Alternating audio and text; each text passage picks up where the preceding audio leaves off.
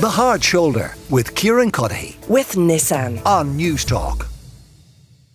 We will kick things off though with Threshold, because they are helping, on average, wait till you hear this, almost 500 renters every month who are facing eviction. One person every 20 minutes or so getting in touch with the charity. Anne-Marie O'Reilly is National Advocacy Manager with Threshold, and she joins me now. This is all in your latest quarterly report today. Anne-Marie, what more can you tell us? So what we've been seeing this year is a dramatic increase in the number of people who've received a notice of termination from their landlord.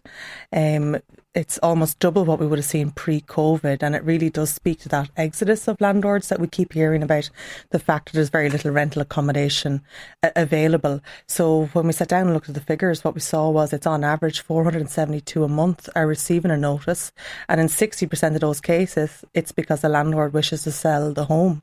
Now, fortunately, in quarter 3 of this year, which the report relates to, we were able to support approximately half of the people to remain in their home. This is usually because the notice is invalid in some way, or perhaps there was an issue that we were able to resolve. But for 20%, they fortunately were able to find an alternative place to rent. But for 8%, they actually did enter into homelessness. So it's unsurprising then that the government had to bring in this ban on evictions, temporary as it may be, because the situation really has developed quite dramatically this year and is beyond what we've seen before. And when people come to you, these people who are calling up and they say, listen, we've been served with a notice, we've been looking, there is absolutely no help out there. Let's assume for a moment everything has happened as it's meant to. There's no question about the legitimacy of the eviction notice. The landlord is genuinely, for whatever reason they have themselves, they need to sell this property, they want to sell the property, they're entitled to sell it. What help can you provide in that case? Unfortunately, in that case, we are quite limited in what we can do. And we're seeing that in Threshold, and I believe some of our colleagues in other organisations are seeing they become quite limited in the support and assistance they can give. So we can make sure that they have the adequate notice so that they have as long as possible to find somewhere else. If they are on the social housing list and maybe high up on the list, we can get in touch with the local authority to see, are they near being housed? On occasion that has occurred, and we've been able to negotiate extra time for the person in the home. And it's just to make sure if they're entitled to HAP, to ensure they can access that. But ultimately it'll come down to them getting on the phone, getting online and looking to see what's available, and going to viewings, unfortunately. When you kind of try to look into the crystal ball, what causes you most frustration about where we're going in all of this? So I suppose there's been a huge reliance on the private rental sector to provide housing for people who would have normally moved into social housing, or for people who would have maybe bought their own home. But there hasn't been a plan put in place to make the private rental sector robust. We're relying on private individuals, landlords, there's about 160,000 of them, to provide homes, and without, I guess, consulting with them, do you plan to stay in the sector? What will keep you in the sector? What kind of tenancies would you like to provide? There's little in the way of engagement with landlords on that, and they're one of the big stakeholders in this. So I suppose I would hate to see that continue. There needs to be a plan put in place for the private rental sector and how it's going to operate into the future.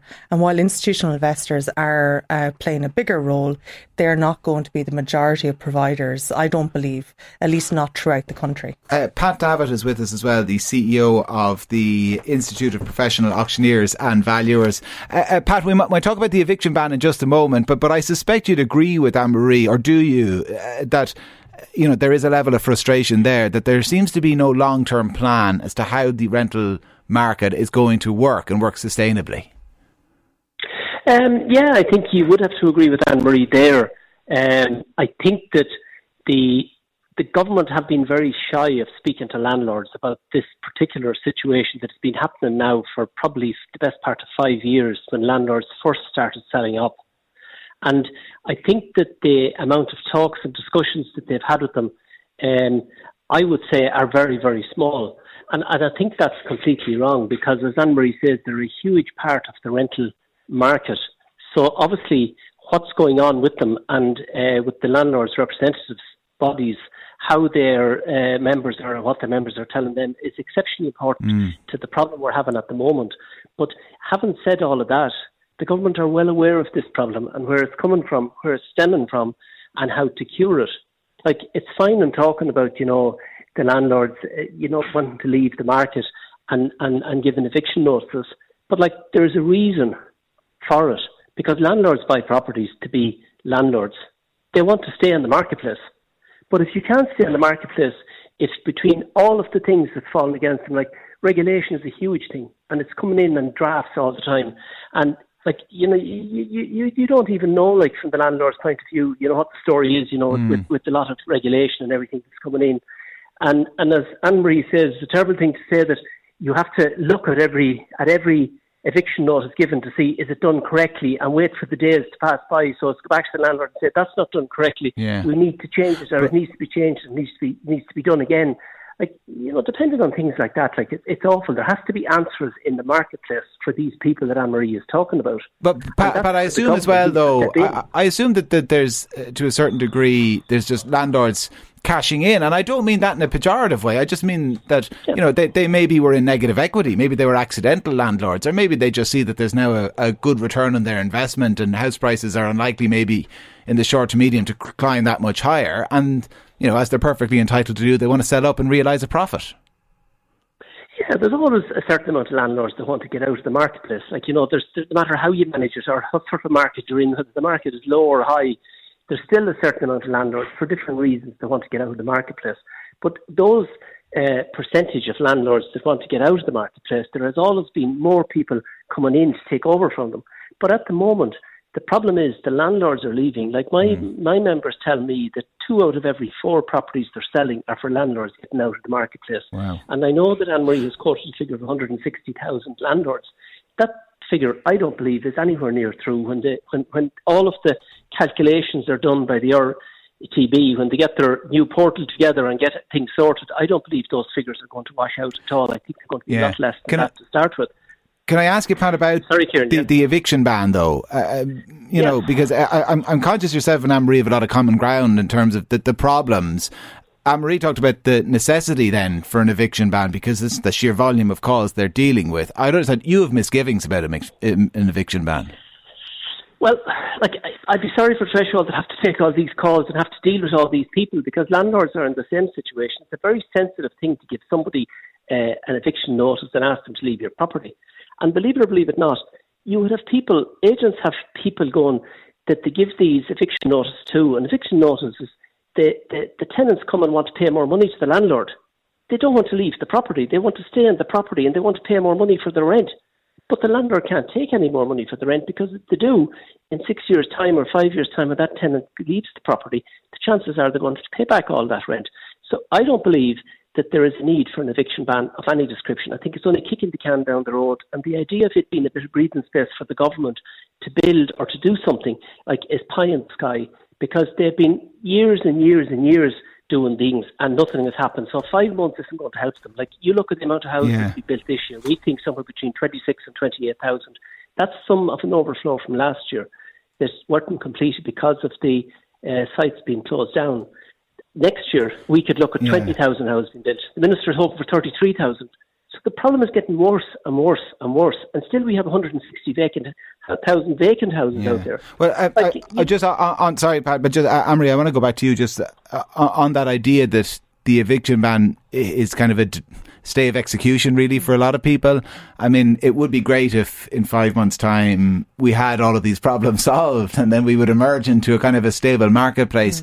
In reality, it's going to be the COVID experience again, won't it? I mean, you'll be back here this time next year saying, yeah, we had a nice quiet time there during the eviction ban, and then all of that backlog we've had to deal with. Yeah, so if action isn't taken in the next 5 months, we will be in the exact same situation. And what this ban does is it delays and defers the dates people have to move out. So a lot of people who would have moved out during this 5 months will probably still have to move out. But I suppose we've put forward 3 recommendations that we'd like the government to follow through on in the 5 months. So one is that where a landlord decides to sell that they sell with a tenant in situ to the local authority or approved housing body, and to incentivise them to do so, that they would pay a reduced capital gains tax. We've also proposed that where a landlord provides a long-term lease agreement, a minimum of 10 years, to a tenant, that they would pay a reduced tax on that rental income. And then as regards vacant properties, and Pat pointed out there's a large number of vacant properties in the country, there are schemes in place to bring vacant properties back into use, but we really need to see those ramped up and a huge effort made by the local authorities with support from central government over the next 5 months to bring as many of them as possible into use. And then even with the short-term lets, we've been promised action for some time to bring them back into the long-term market.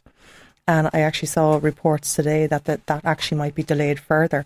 This can't be delayed further. Yeah. These are all, it might only be thousands of properties, but that's what we can hope for in this 5-month period while the bigger plans are underway. Anne-Marie O'Reilly, National Advocacy